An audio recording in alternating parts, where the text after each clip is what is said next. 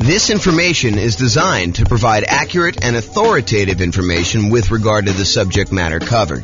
It is offered with the understanding that the presenters are not engaged in rendering legal, accounting, or other professional services.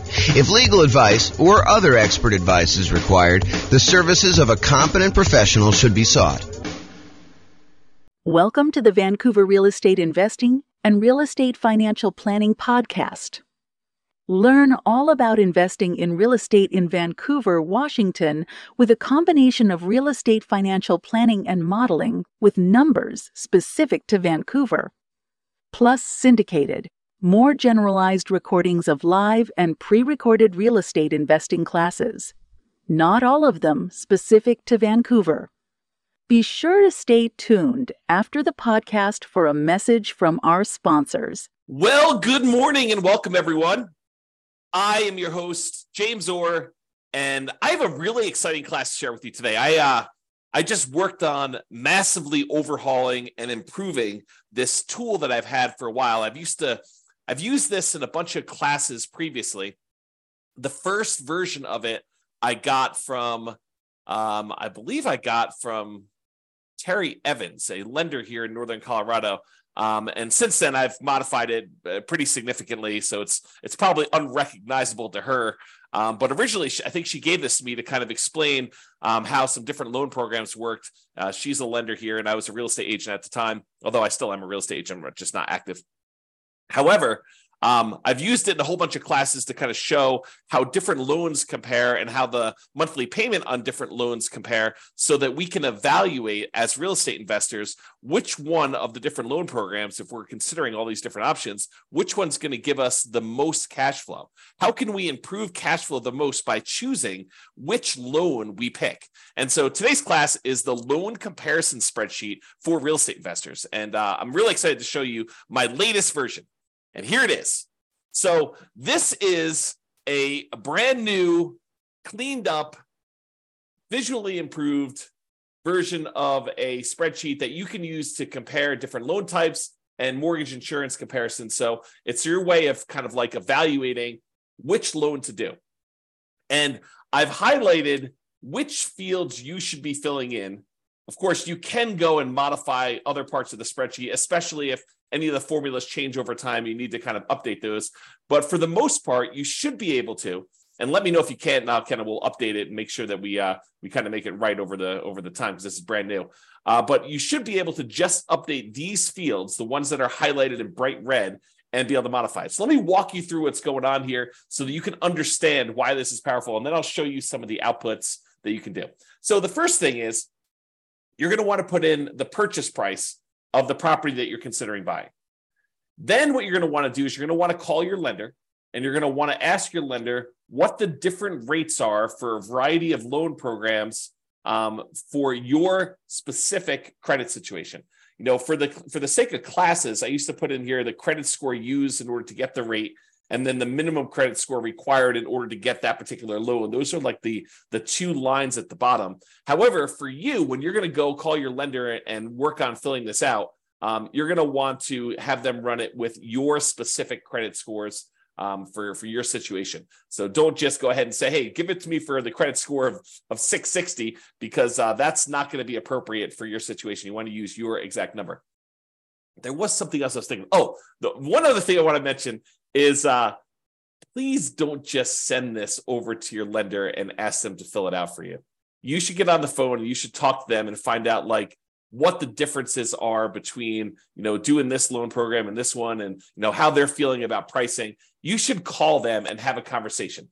Don't just send them the spreadsheet and ask them to fill it out and send it back. And definitely do not send this to like 3 or 4 or 5 or 10 or 20 lenders and have them all fill it out so that you get a whole bunch back and you can kind of shop them. That would be inappropriate. That's not acceptable. So please don't do that.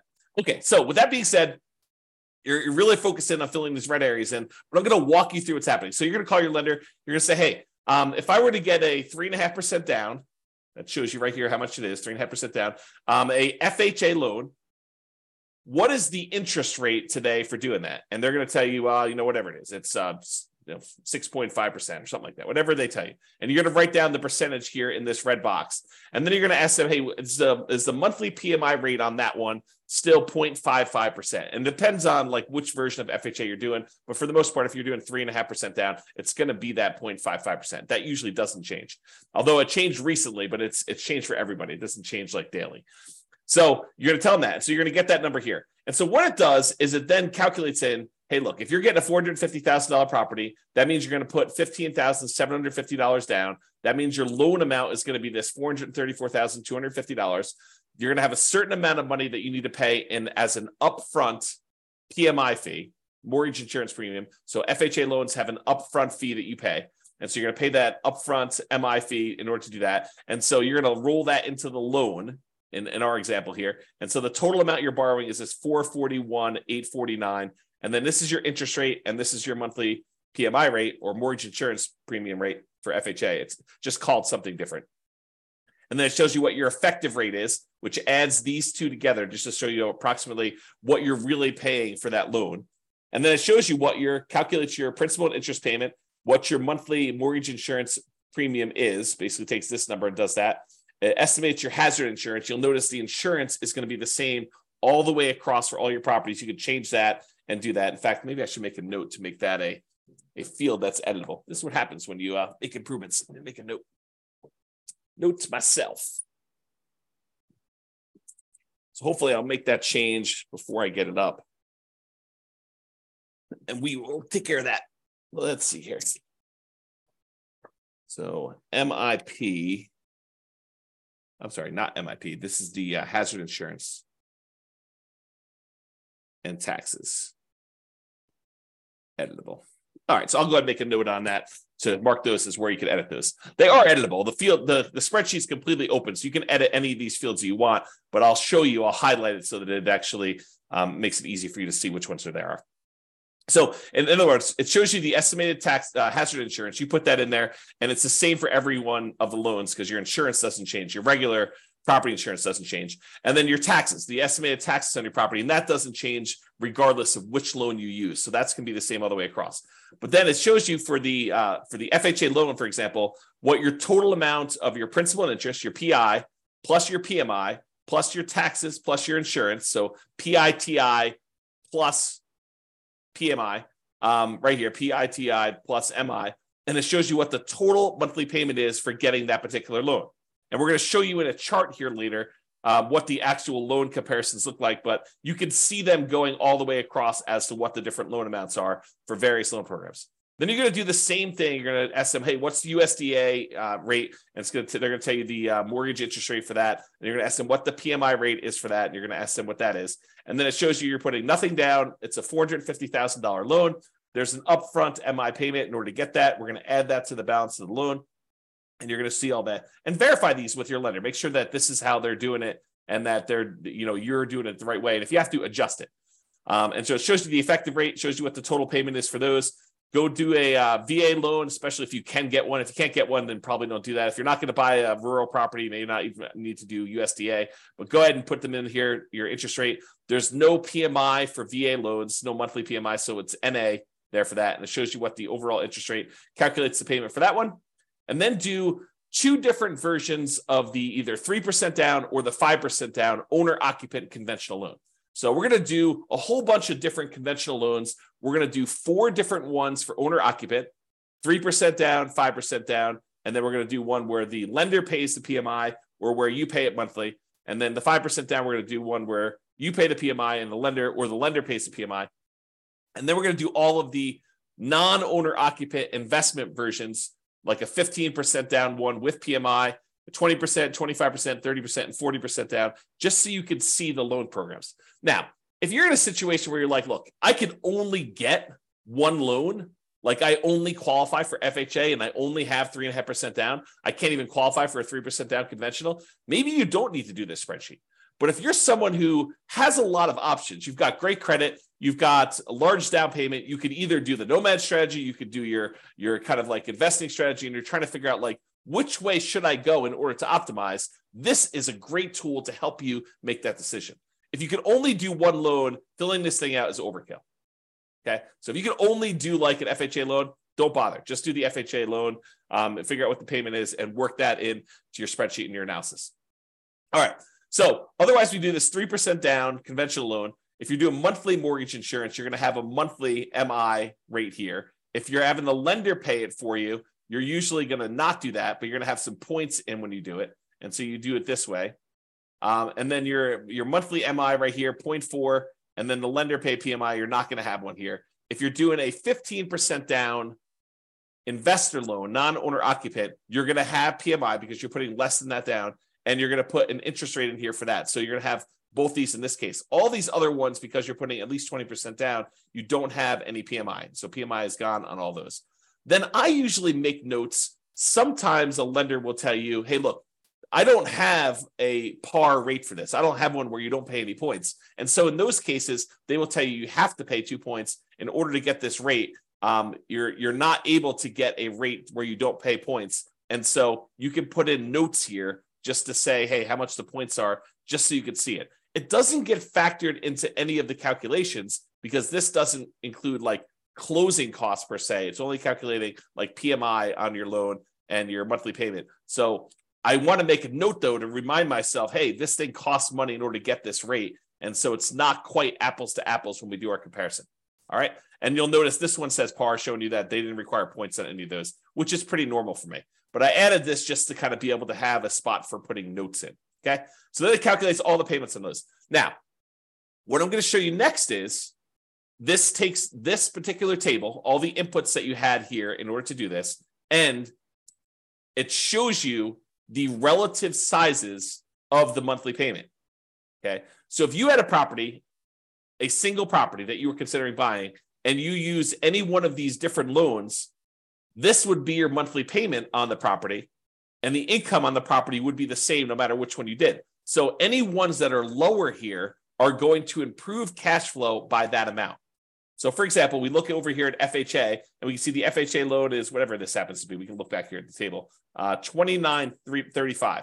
So you can see that the monthly payment on this FHA loan is $29,335. But if we went over here, we could see that getting a investor 30% down loan, putting a lot more down, improves your cash flow by a considerable amount. So the 30% down is $23.96. So it's like $600.60 or so better for you to put 30% down. But there's some that are super interesting. For example, you might be thinking to yourself, hey, what is the difference in monthly payment between putting, 5% down where I'm paying monthly PMI, this kind of orange one here, I think is that one. This is FHA, this is USDA, this is VA, this is the 3% down pair, this is the 5% down pair. So this is 5% down where you are, this is the 5% down where you are paying the monthly PMI. How does that compare to buying a property with 15% down? So this is the 15% down loan. So getting a loan, this is what's interesting. Getting a loan where you only put 5% down and you move into the property and you're paying the monthly PMI is actually cheaper than you buying a loan with 15% down where you have monthly PMI. And you can see because this monthly payment is less than this one. This one's taller. And this is your 15% down investor loan. And so you might be saying to yourself, hey, so how much better is it to put 20% down? Well, here's the 20% down one. And if we had gotten a VA loan, if we were to put nothing down, the difference between putting nothing down and putting 20% down is not as much as you might have thought, because the VA loan is such a great loan to be able to get. And you can see that here in this chart. There is a difference, but it's not this massive difference that you might have expected. So we can now visually see that getting this VA loan is higher than putting 20% down and not having PMI. However, it's not as big of a difference as you might have thought. Okay. And then if you want to, you can also just break out and say, okay, I'm definitely doing owner occupant. Only show me the owner occupant versions of these loans. And so it could just show you the owner occupant ones, the FHA, the USDA, the VA, the 3% down options, one where you're paying the PMI monthly, which I believe is this one. And then one where you're actually having the lender, this is the one where you're paying the monthly PMI. This is the one where you're having the lender pay the PMI. And so you can see that in this particular case, and this could change when you get your quotes, but in this particular case, it is better for you to pay the PMI monthly than to have the lender pay the PMI.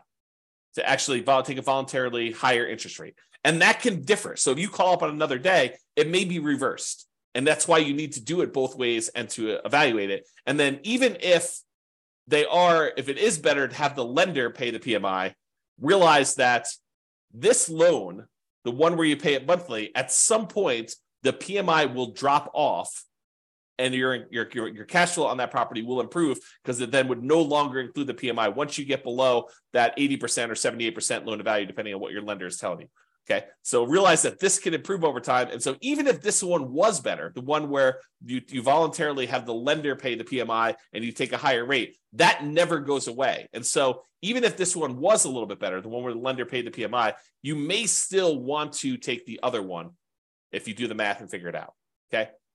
And similarly over here, it shows you the 5% down where you're paying the monthly and the lender paid. And one of the things I'll point out to you here is, and this is usually true, although you need to actually do your own numbers to see, look at the difference in payment between doing 3% down, where you're paying the PMI monthly, versus 5% down. And that's why it may be to your advantage to actually put the extra 2% down.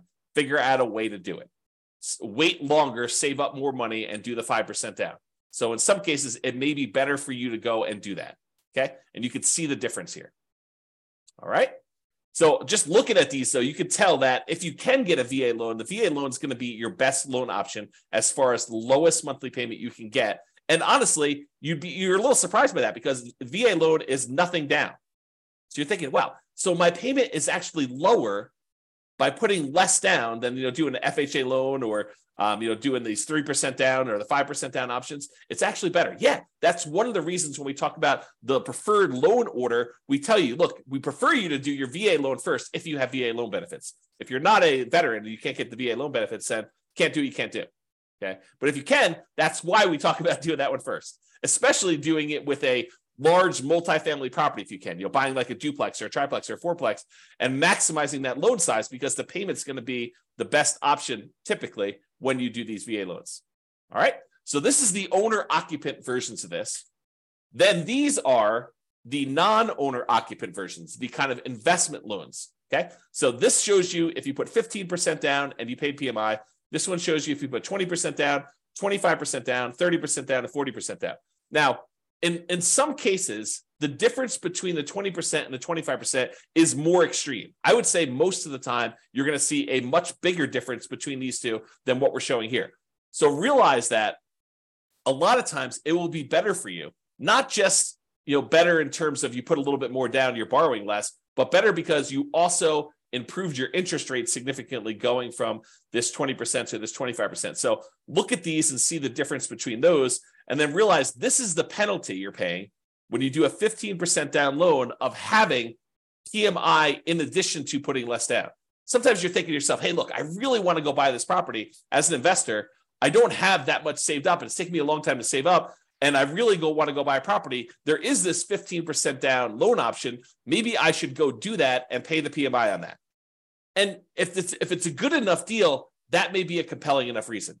However, if the deal is not amazing, if it's just any old deal, maybe you continue to save up until either you find an amazing deal and you decide, okay, it's worth it to take this penalty, the difference in the monthly payments, in order to acquire this particular deal at a huge discount, or it's a really good property in a really good location that's going to have really good long-term appreciation and cash flow improving economics. Like you could think about those things if you're willing to take this sort of penalty. Otherwise, you may want to continue saving up until you get at least 20% down so that you can forego paying that monthly PMI on the 15% down option.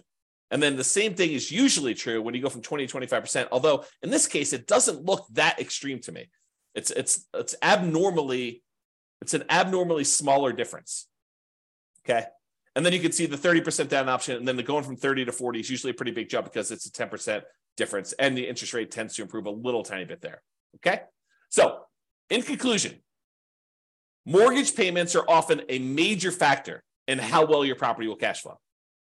But it's not just the mortgage interest rate, but also the down payment amount, how much percentage you're putting down, and the PMI that you might or might not have, depending on which loan option you choose, and how that PMI is taken, whether you choose to do monthly PMI or you choose to have the lender pay the PMI. So all of those things can factor what your monthly payment is. And so that's why using something like this loan comparison spreadsheet, this brand new loan comparison spreadsheet that we've got, to be able to enter in all the different numbers, especially if you've got wide open options of, I might do an owner occupant, like do a nomad or house hacking, or I could also save up more and do this, conventional non-owner occupant investment property purchase where you're doing that. Or if you're only going to do one of the owner occupants, maybe fill out only half the spreadsheet and just compare those. Or if you're only going to do a non-owner occupant investment property purchase, maybe only fill out these ones over here, and then only look at the chart for either the owner occupant options or the investor options. Okay, that's all I got for you. Any final questions before I let you all go? Thank you all for coming on. I do appreciate it. Otherwise, I will get this up there, and I'll make that correction to the spreadsheet, and I will get it posted up. I'll put a link in the show notes if you're listening to this on a podcast, or if you're listening to it on the video thing, I'll put a link there too. All right, doesn't look like there's any questions. I appreciate you all for coming on. Thank you so much. Good to see you, Tony. I will talk to you all soon. Bye for now. With home prices up, mortgage interest rates up, and rents up, but not quite enough to counteract the higher prices and interest rates, cash flow on rental properties in Vancouver is harder than ever. Book a call with the Real Estate Financial Planner to apply our proprietary 88 strategies to improve cash flow on your rentals. See the show notes for a link to schedule your call and improve your cash flow today. If you're a real estate agent, lender, or professional in Vancouver that wants to help our real estate investor listeners, consider reaching out to learn about collaboration opportunities with this podcast. We'd love to add more value to our listeners by having you assist our investors buy, sell, and finance their real estate investments. See the show notes to schedule a call to discuss collaboration opportunities.